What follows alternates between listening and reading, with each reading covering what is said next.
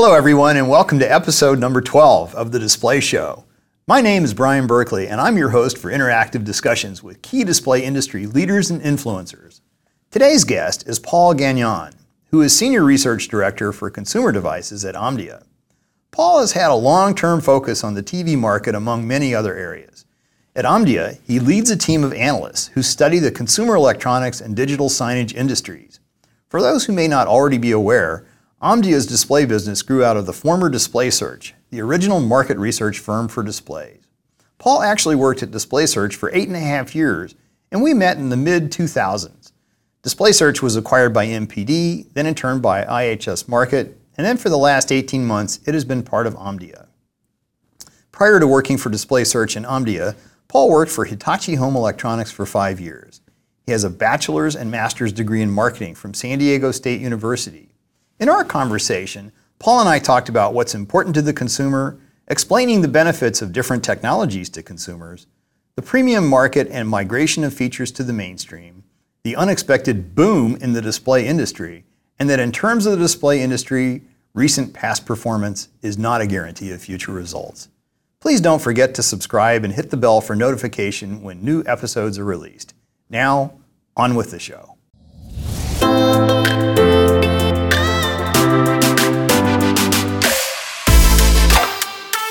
Paul, thanks for joining us and welcome to the Display Show.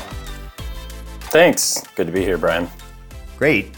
First, we should start with Omdia. Would you like to say a few words about what your company does and the services it offers? Yeah, so Omdia is a relatively new research brand. We are part of the Informa Group, and specifically in the Informa Tech division within the Informa Group. Informa is a large company that does media, research, events, about 10,000 people worldwide based out of London.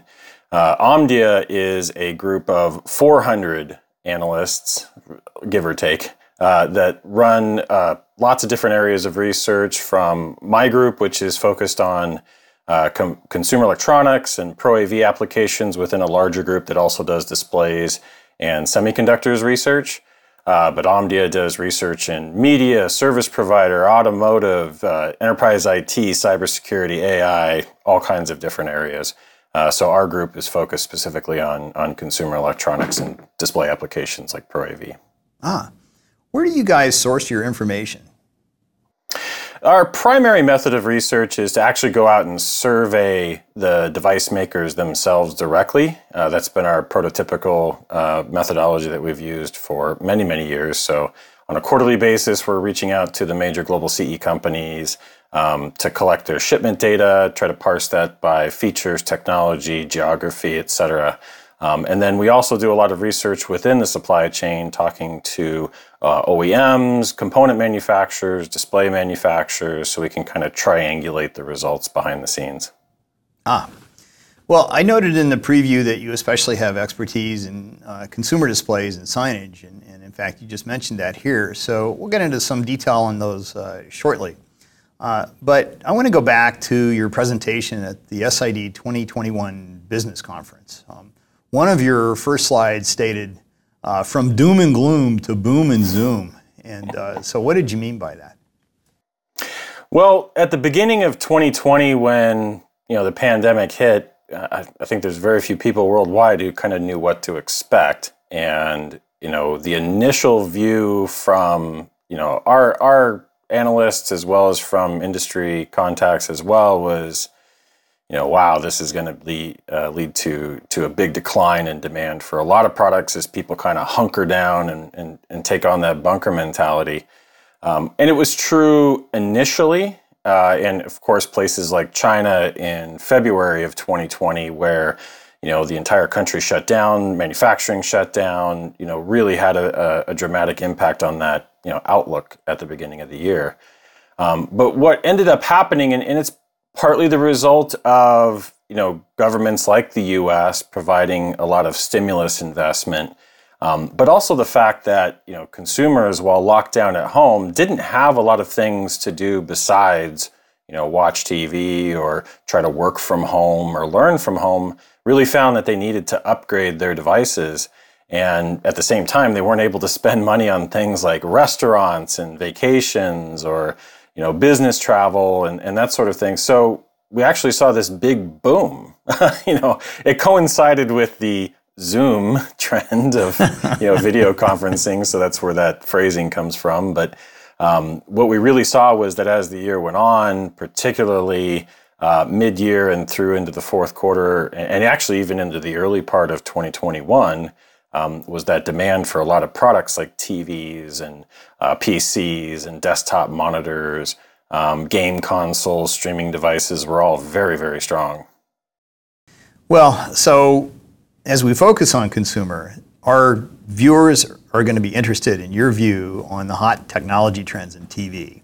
Among all of these different trends, there's 8K resolution, there's wide color gamut, mini LED backlights, there's new OLED products, including we're hearing about upcoming QD OLED, and there's different names for this. Which of the advanced features do you feel are going to be the most significant for the next generation of TV?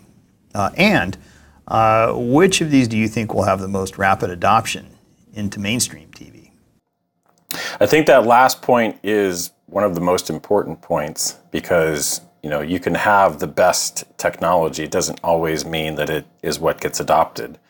You look at LCD, and LCD dominates the market. Although OLED, we've seen a lot of strong growth in the last 12 months or so around OLED products. But in that kind of rarefied air of very premium TV technologies, mini LED is very attractive. It overcomes some of those substantial disadvantages as compared to an emissive technology like OLED in terms of, dynamic brightness, contrast ratios, the removal of things like, haloing effects, that sort of thing. So it's really an impressive display technology. And there's others out there like, dual cell LCD that kind of try to do the same sort of thing.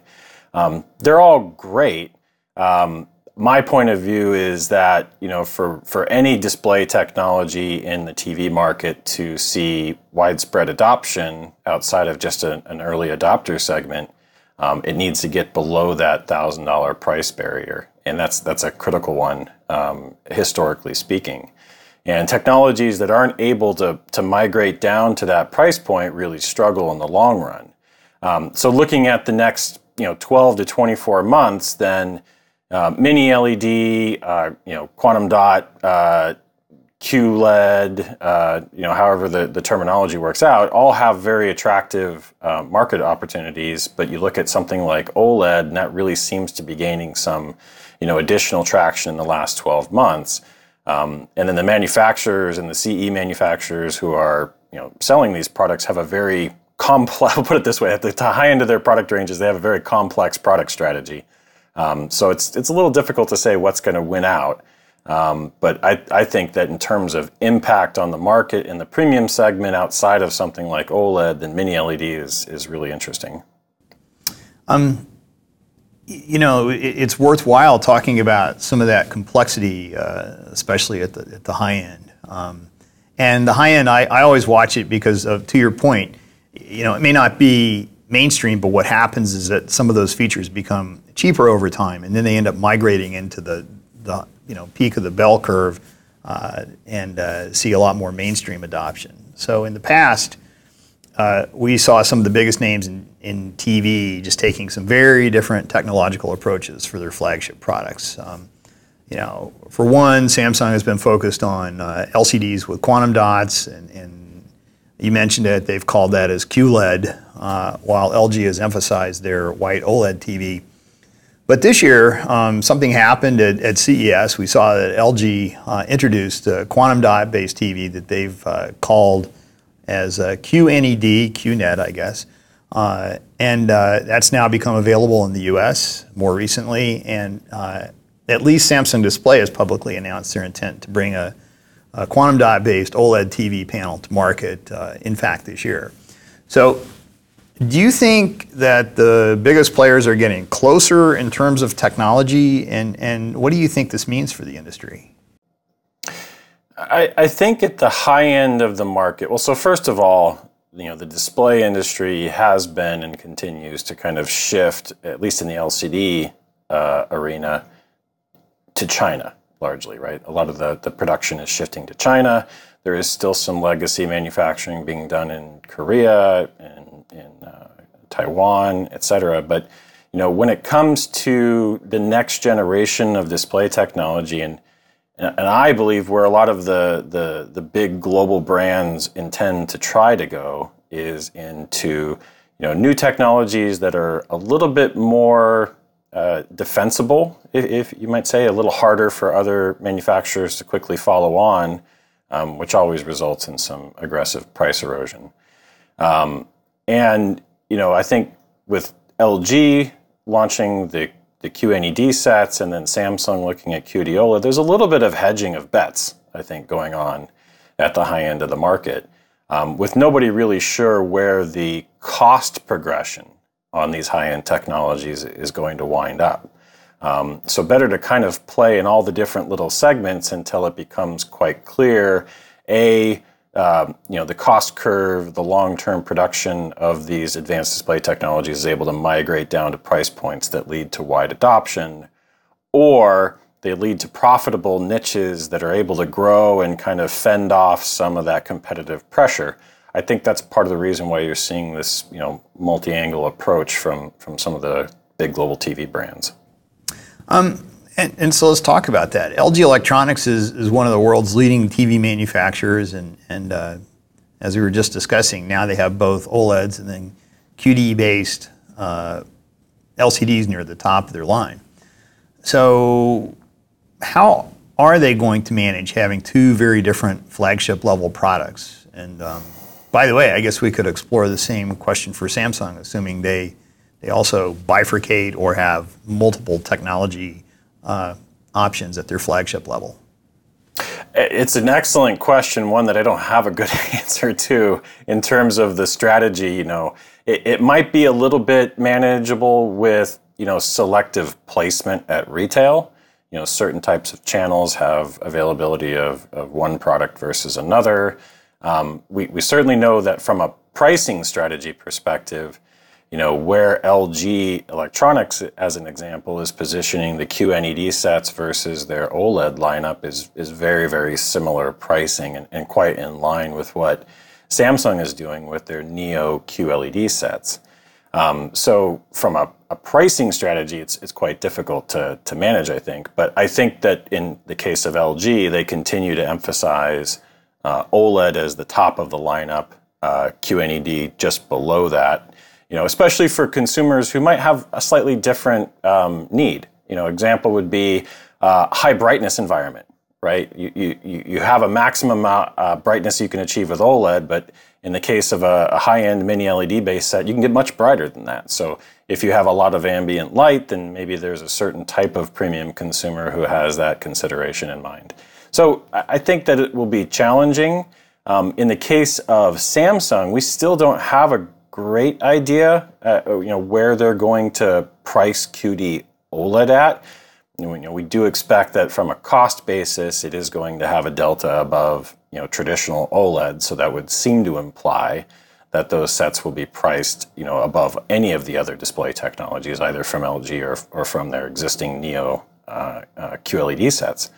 But I think the evidence so far this year is that the mini LED-based products, particularly in the case of Samsung, seem to be maybe engineered or at least positioned for more rapid, price decline if the sales performance isn't meeting expectations. And we are seeing that in the data already a little bit, where in this ultra-premium segment, OLED sales seem to maybe be pacing a little bit better, and Samsung's reacting and making some adjustments on the pricing, I think, very soon. So it's complex. It's not a succinct kind of this is best, this is better, this is good in that high-end segment, but I think we're trending in that direction. So you mentioned mini LED backlights a couple of times, and you also mentioned Neo QLED. I guess that's Samsung's name for it. They certainly offer advantages such as halo reduction, as you'd mentioned, and better blacks, because they can more locally control the deep grays, the dark grays. But still, they're pricey. So do you expect they're going to find their way into mainstream TVs anytime in the next year or two? This is one of the areas that I'm especially curious from a long-term strategy perspective, where Samsung goes and kind of what some of their competitors are doing right now.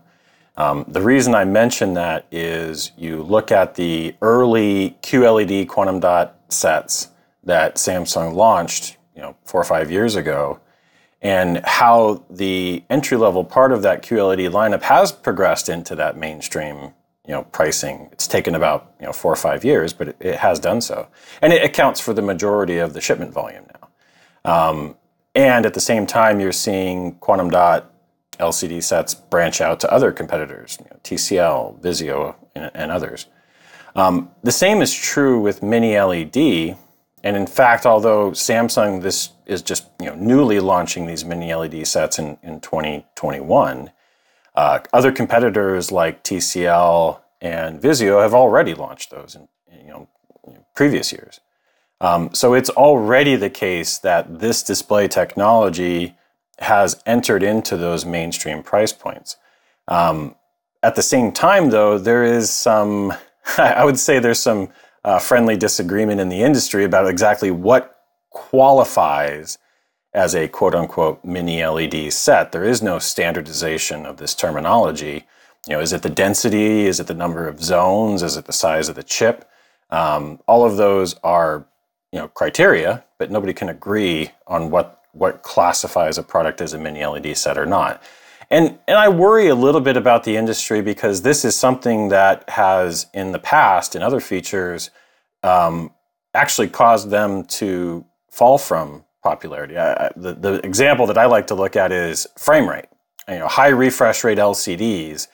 Years ago, we had 240 hertz refresh rate LCD TVs and 120 hertz sets. And what happened was that in the marketing of products, we started to see some creativity, we'll put it that way, creativity in terms of the terminology. So you saw 480 hertz or 960 hertz that were using things other than just the native refresh rate of the display to claim higher and higher speeds and feeds. And ultimately that led to consumers becoming confused in the devaluation of that feature. And today, a much smaller percentage of sets are 120 hertz or higher refresh rate. That's increasing again because of things like gaming. But I do worry that something like mini LED, because there isn't really a well agreed upon definition in the industry, kind of starts to head in that direction where any set with full array local dimming might be claimed to be a mini LED by some TV brand or another.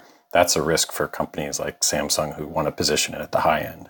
Well, and to your point, I'm already seeing a range of performance levels. Right. For things that are labeled mini LED, it's like, well, this one may have a huge number of actual LEDs, but the number of zones is less in one case over here versus another case. That's right. That makes a huge difference in the performance level, and you can't just lump it into one category.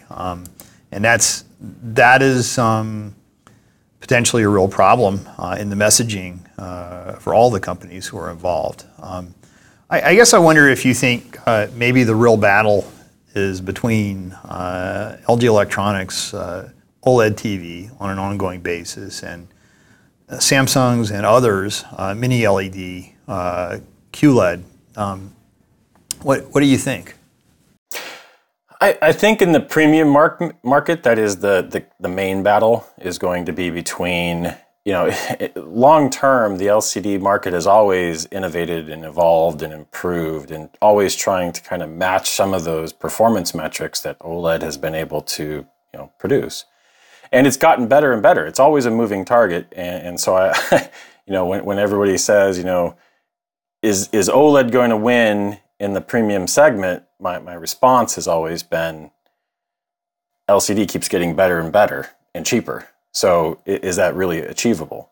I think in the current market, for this year and maybe the next couple of years, then that high-end quantum dot-based mini LED LCD TV is the primary competitor to OLED, and each offers its own, pros and cons.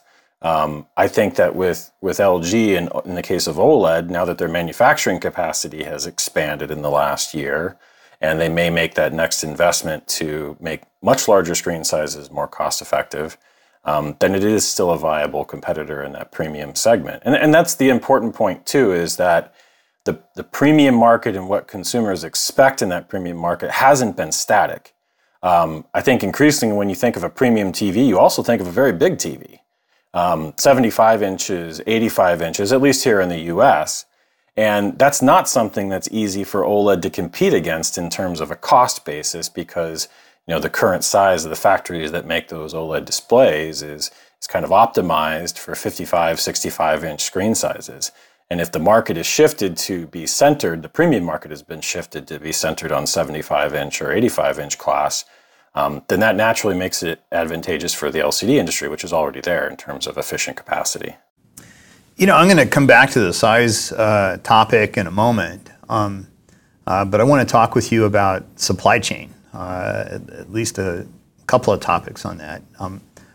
One of the maybe unanticipated aspects of the pandemic was this heavy demand on LCD production, and I think a lot of folks didn't see it coming.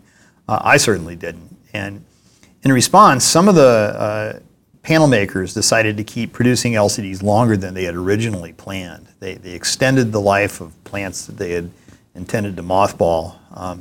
And I just wonder if you're seeing signs now that LCD production is finally beginning to catch up with demand. Yeah, we are seeing that. You're right. If you looked at the beginning of the year last year, Samsung, LG Display had been expecting to, shut down or convert some of their LCD factories in Korea. But when the pandemic hit and that, gloom turned to boom, then demand for lots of different products that use displays, desktop monitors, computers, TVs, accelerated so much that, we've basically been in a shortage situation since about July, August of last year. And that rise in price associated with that shortfall has been, in some cases, 100 to 150% of where it was a year ago, has led to a lot of profitability for the display industry. And, some of those mothballing plans got postponed. But I think that at this point, mid-year in 2021, we are now coming back into that balance situation. We don't see panel prices going up as aggressively as we did, say, earlier this year. I do think that we will start to transition away from a tight supply situation and a rising price situation over the next 6 months. So, Paul, what about the semiconductor shortage? How is that affecting our industry? Yeah, it's definitely having an impact. In the display industry itself, shortages of things like display driver ICs have been a persistent issue for a while. In the case of the IT market, so notebook PCs and those areas, it has affected availability of GPUs, to some degree CPUs, not quite as much, but any power IC related components, things like the input output controllers have been affected as well. I've heard Asus was talking about it in their last earnings call. So it is having an impact. We haven't seen it in the TV segment having a direct impact on things like SoC availability or memory. But there probably are small spot shortages for some of the smaller volume type brands who don't have as much bargaining power in terms of allocation, where there could be some spotty issues. But overall, it's not been as severe of an impact as it has in, say, the automotive industry or some other areas. The types of chips that are in shortage affect those industries more than they do the CE industry. But yeah, it is having some small impact. It's interesting. I was listening to the Apple earnings call recently, and Tim Cook was saying it wasn't so much the more advanced nodes, that are producing the highest end chips, but as you mentioned, like the driver ICs, some of the older nodes, is where some of the shortages have occurred, and of course, everything matters. So, turning to other display technology. I wonder how you feel about micro LED. And just for our viewers, I'll explain that with mini LED, what we're talking about is how the backlight operates. And the backlight is generated through an array of small but not tiny LEDs that are illuminating the passive LCD. But with micro LED, we're actually talking about the emitters themselves that form the pixels, where these are the things that are making the light directly at a pixel level. And I guess I'm wondering if you think that's going to become a mainstream technology anytime in the next 5 years. And, what are the key things that need to happen in order to see broader commercial adoption of this technology? And, the price needs to come down clearly, but what can enable that to happen? Yeah, micro LED as a conceptual display product for a consumer application is very interesting. The form factor itself, typically they're made of small tiles that you can then stitch together into different aspect ratios or form factors. It is really interesting. And the actual, the quality of the displays, the brightness, the color, the contrast, because each pixel is individually, just like an OLED is individually emissive, offers, huge picture quality gains. But the biggest issue is that these are displays that were originally created for commercial applications, right? They're the high density, high brightness, signs that you see in Las Vegas, is where this technology originates. They're just getting the chip smaller and smaller in the case of a micro LED.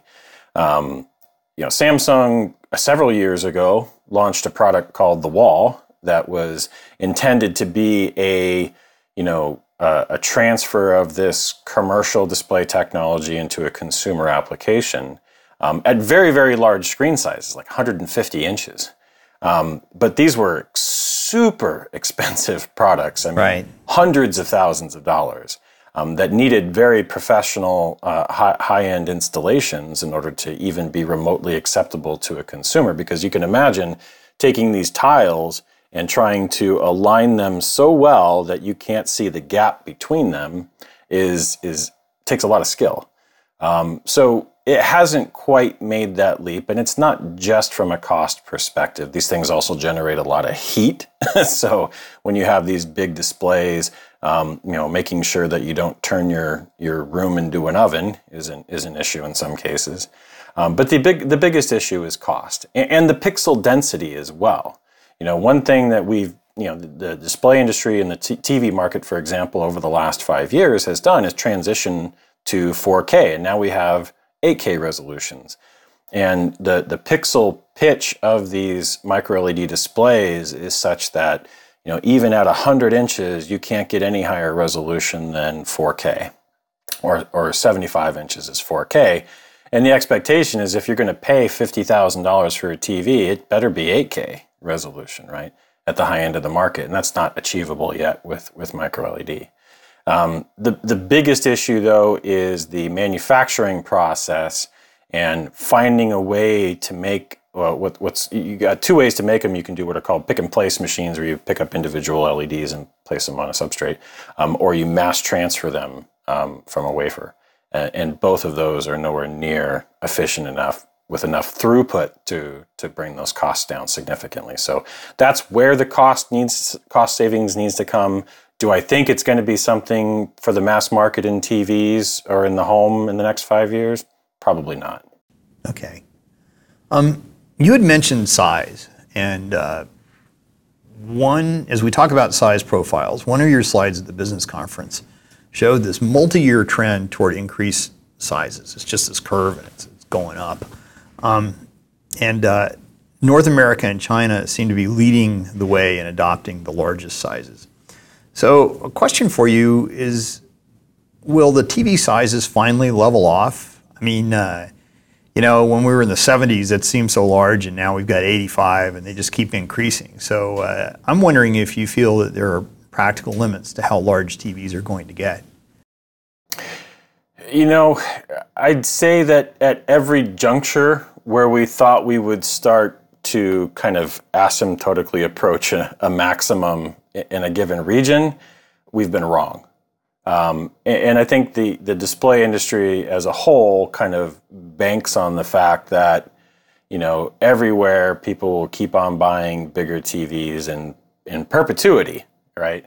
And that may have some degree of truth to it, but at some sizes, and in particular in some cities and regions around the world, there's a physical limitation to how big of a display you can fit into a small living environment, or a physical limitation in how you get it in there. I don't think anybody's going to put an 85-inch TV in a London loft if it requires a crane like moving a piano does.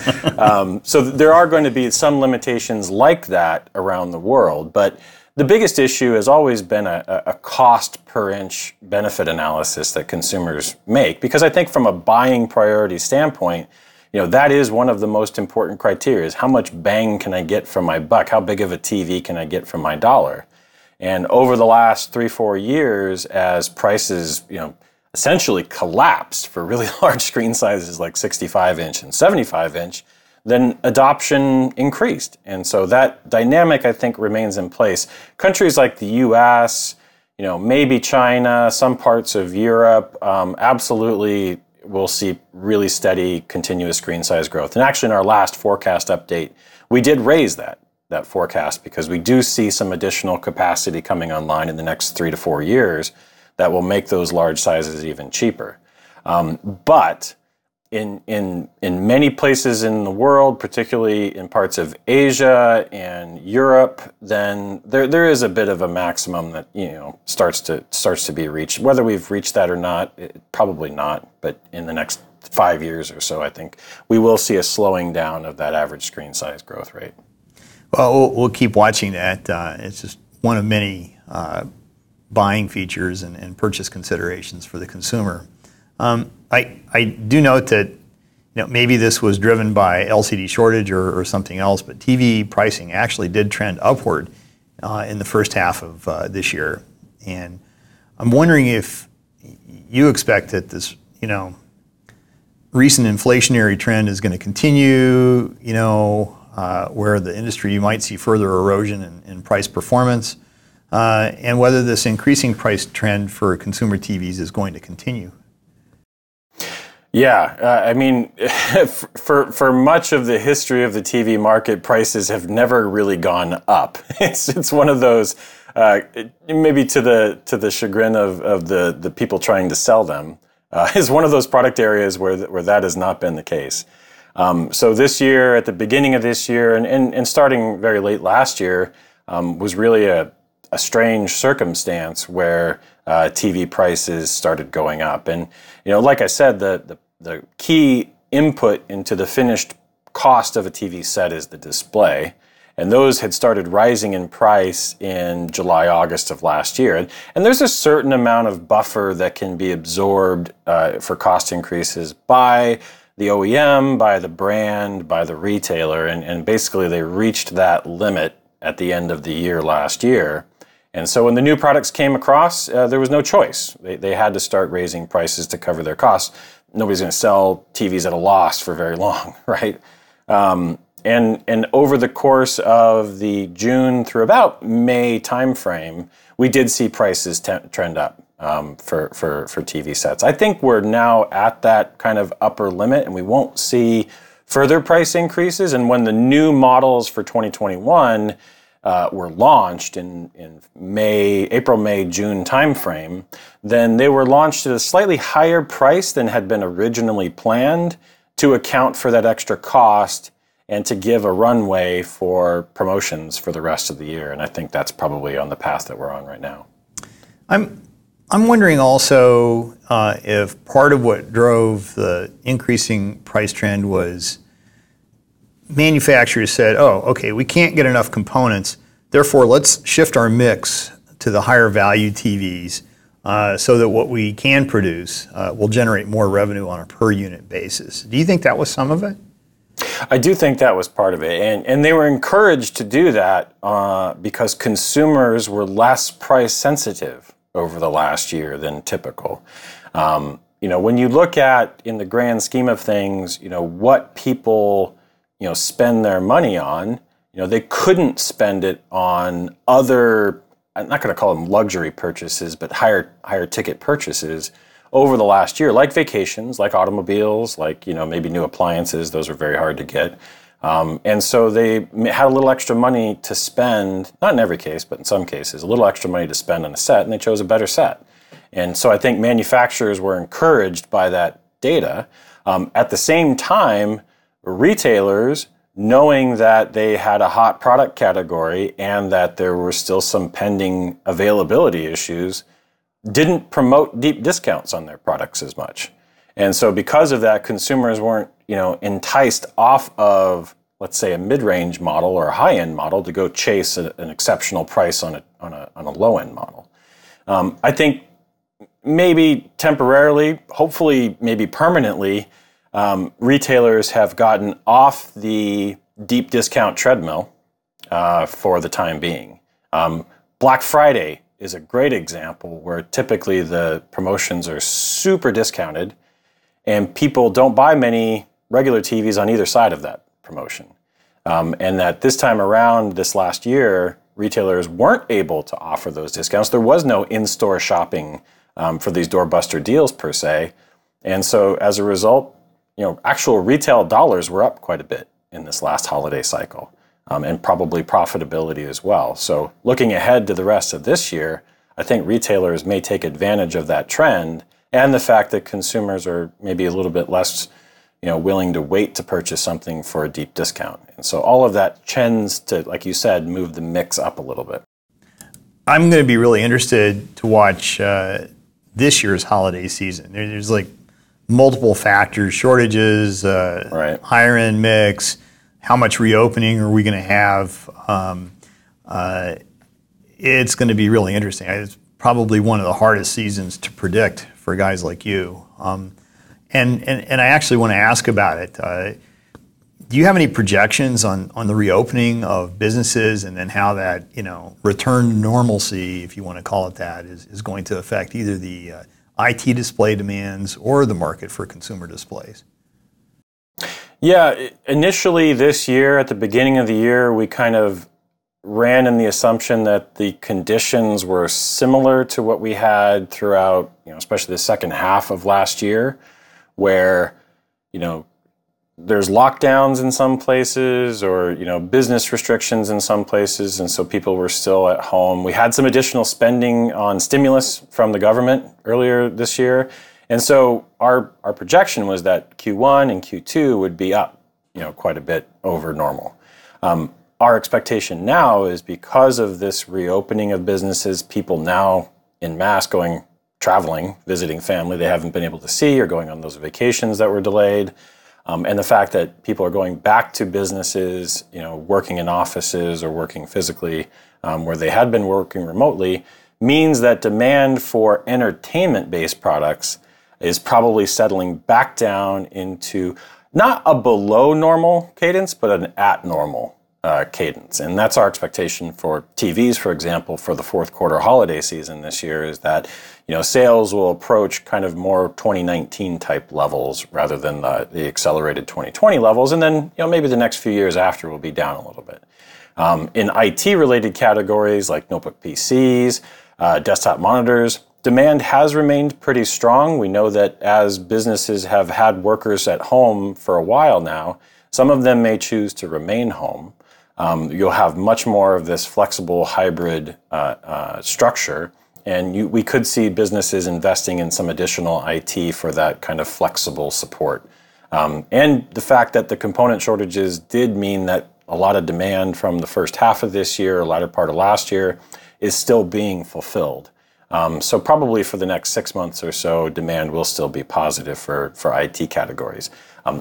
At the same time, this accelerated demand for a couple of years means that we have pulled in some of those replacement purchases that might be happening in the next 2 or 3 years, and so probably there'll be a bit of a decline or softness after that. With a return to normalcy, if you will, would you like to say anything about digital signage trends? Are people getting out more? Are we going to see a pickup in that category? Yeah, throughout 2020, spending for digital signage, corporate boardrooms, LED video signage, information displays all dipped. Businesses were trying to conserve cash as much as possible, and because people weren't moving out and about, there was less need for that investment. Digital outdoor advertising was down, all those sorts of things. So we did see a dip in 2020, but we have seen a bounce back so far this year through the first half of the year, and we do think that that will continue as people are out and about more. There's more advertising eyeballs available for digital outdoor advertising, and so there will be some equipment spending investment. And the fact that people are going back to corporate boardrooms means that IT departments at businesses are looking to upgrade their gear, especially because we have this hybrid working environment where that video conferencing aspect is much more critical. So there needs to be some equipment upgrading going on in corporate locations. So all of that will lead to a pretty strong bounce back, particularly second half of this year and heading into 2022. Yeah, I'm literally sitting in a conference room right now that just went through exactly what you described, where they upgraded the projection display that they had with, more of a digital signage type display right here in this room. So there's one real-time anecdote that backs up what you're saying. Well, going back to consumer, I would like to get a final view from you on what are the most important consumer buying criteria for TVs. Is it all about price, or do features matter? Price is important, but I think maybe a little bit less so than it had been over the past couple of years. I think that consumers in general, when they are making purchases right now, are less inclined to treat those purchases as kind of disposable purchases, if you will. So investing a little bit more in quality, maybe from a brand that you trust or you're familiar with, is more important than it was when you're just trying to buy the biggest TV for the cheapest price that you could previous to this last 2 years. Features like smart TV are absolutely critical. And with the explosion of streaming video services over the last 2 years, it's more important now than ever to have a TV either with a built-in smart TV capability or with an external component. But people do prefer to buy the smart functionality built into their TVs. To have a platform that is updated and will remain updated. So, we look at, for example, how long do smart TV platforms, exist before they kind of fall out of, being updated. They either don't have the hardware to keep pace with modern video streaming services, or the app developers stopped updating the apps for those older sets. So that's one of the key reasons people go out and buy new TVs these days, is to get the latest and greatest, smart TV platform. So that's a really important feature. And then beyond that, things like the display technology, I'm not so sure that the retailers and the manufacturers have done an excellent job of educating consumers about what those different technologies mean or what benefits they convey. So I think it is a matter of people going into stores and still doing that eyeball check, to kick the tires, if you will, before they purchase a TV. And that's not something that they've been able to do for the last year in large part. So I think we'll see a return to some of that. But you look at how retailers are investing in the sales platform of the future. They're embracing the transition to online sales, and that's a platform that's more challenging for consumers to kind of understand what each of these different features mean. So it's going to take some significant effort on the part of retailers and brands who sell those products at those retailers to upgrade those education platforms online to convince consumers to buy those other features. So one of the things that you just mentioned then is as an important feature is connectivity and field upgradability. So looking not only for TVs but for all displays, what do you think are the most important trends? Certainly in the case of mobile devices, it's all about productivity and mobile productivity. Looking at things like laptops and And in particular, things like having very long battery life, being able to have very efficient, when I'm working on a MacBook Pro that has that new M1 chip that Apple launched, and the battery life is spectacularly good. And I don't give up any performance to get that. That, I think, is what consumers will come to expect in the future is, longer battery life from their phones, from their smartwatches, from their PCs, from their tablets, but without giving up performance to get that. I think that is one of the big trends in the industry. So investments in things like battery life, battery technology, more efficient processing, better processors that can handle multi-threaded applications. Those are all very, very key trends for lots of mobile connectivity products. In general, people don't, I think, pay as much attention to the specs as they used to. They just expect good performance. And as long as you can deliver that at an affordable price point with things like good battery life and connectivity, that's a win, I think, for most CE makers. Well, as always, there's a lot of moving parts to this industry, and some of it's the display technology, some of it is related to the things that are placed around the display technology to form a complete product. And there's a lot to keep track of. And so my final question for you is, what is the best way, or how should our viewers keep abreast of the latest trends in the display industry? Well, you can go to Omdia, that's for sure, omdia.com. You can see a lot of our research that's available. We publish some stuff free. If you look, there's an Omdia blog on the website that we publish insights to regularly. I'd say check out the Omdia analysts on platforms like LinkedIn or Twitter, often sharing their insights and opinions and views that they're finding in their latest research. So that's a really good channel. I definitely recommend going and following Omdia analysts on LinkedIn. And platforms like this. It's great to be on your show, Brian. Well, Paul, it's been a real pleasure having you here on the Display Show. And I'd like to thank you for joining us. And I actually look forward to seeing you face to face before too long, and hopefully that at least happens by Display Week 2022. It's been far too long. We'll see what CES this year is able to deliver. Yeah, let's stay hopeful. And once again, thanks, Paul, and cheers, and we'll see you again soon. Sounds great, Brian. Good to participate. Thanks. Bye-bye. Take care.